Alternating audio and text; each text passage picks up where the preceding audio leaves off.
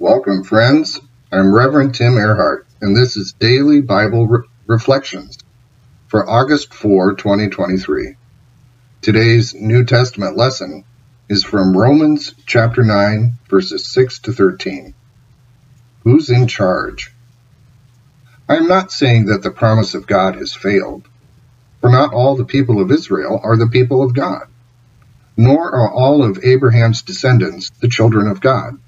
God said to Abraham, "It is through Isaac that you will have the descendants I promised you." This means that the children born in the usual way are not the children of God. Instead, the children born as a result of God's promise are regarded as the true descendants. For God's promise was made in these words, "At the right time I will come back, and Sarah will have a son." And this is not all. For Rebekah's two sons had the same father, our ancestor Isaac. But in order that the choice of one son might be completely the result of God's own purpose, God said to her, "The older will serve the younger." He said this before they were born, before they had done anything either good or bad. So God's choice was based on his call, and not on anything they had done. As the scripture says, "I loved Jacob, but I hated Esau." Good News Translation. My friend, I want to break this to you as gently as possible, yet as straightforward as I can. Neither you nor I are in control or in charge. Any semblance of control we think we have is merely a delusion. Now, before you push back, it's important to make the distinction between control and responsibility. We are to own our decisions and take responsibility for their outcome.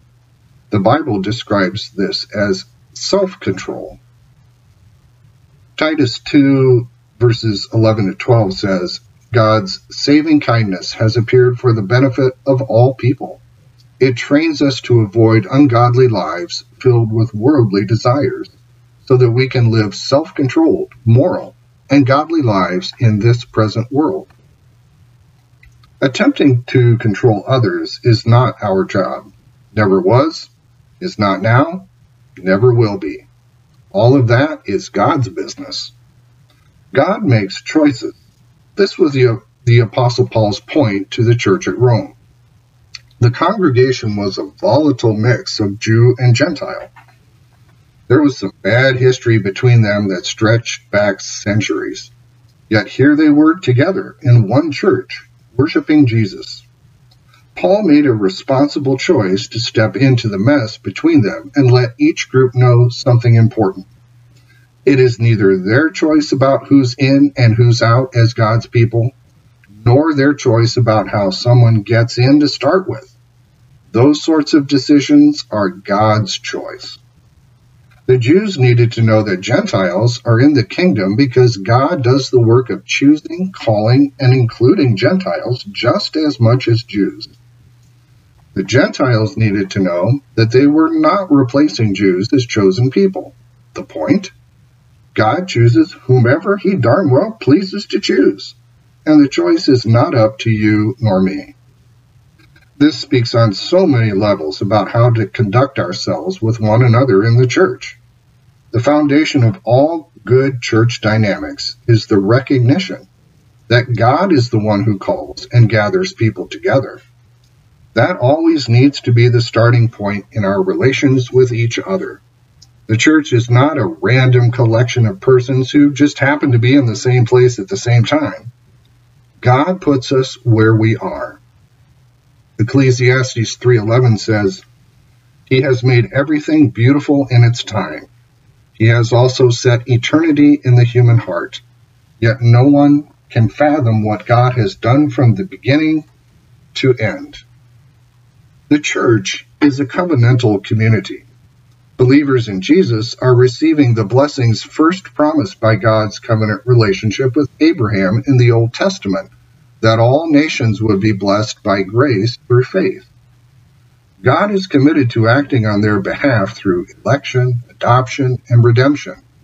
The new covenant community, the church, receives the promises of God and exist to follow Jesus Christ in all things. Again, the church is not a voluntary society like every other human institution on earth. Rather, the church is the divinely called community of the redeemed, whom God has joined through the Spirit to Christ. Therefore, an individual, theologically speaking, does not join a church. Instead, God joins the church to Jesus.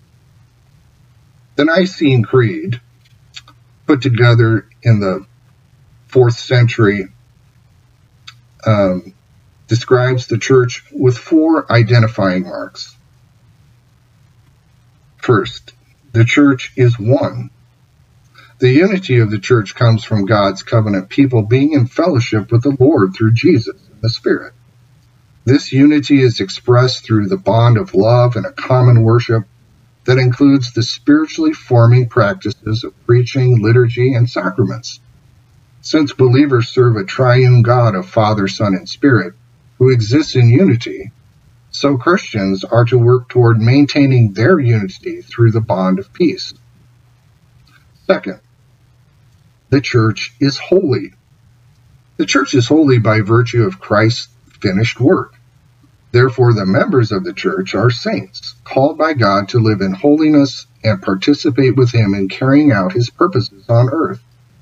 As God is holy, so believers are to be holy in all they do. Since Christians are holy through God's justification in Christ, so the church's saints must uphold justice in the world. Third, the church is Catholic, with a little c. This means that God's people are found in all parts of the world throughout times in history, including every race, class, gender, and ethnicity. Since the church includes all kinds of people from different cultures, these believers must work together.